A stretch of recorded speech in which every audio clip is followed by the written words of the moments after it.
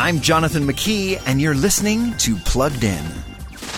She's loud, she's not out to make friends, and she gets results. Her name is Rebel, and that's the name of the new TV series loosely based on Erin Brockovich. The real-life crusader Julia Roberts earned an Oscar portraying 20 years ago. Like that movie, ABC's Rebel comes with plenty of baggage. I bring corporations to their knees.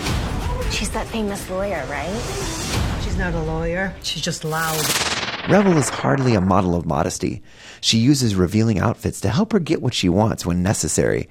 And Rebel makes no secrets that she's known plenty of men. She curses and drinks, as do plenty of others on the show. Sure, the show has to adhere to broadcast standards, but you can almost see ABC's envy of its more gratuitous entertainment cousins on premium streaming platforms. Before streaming the latest shows, visit PluggedIn.com/radio.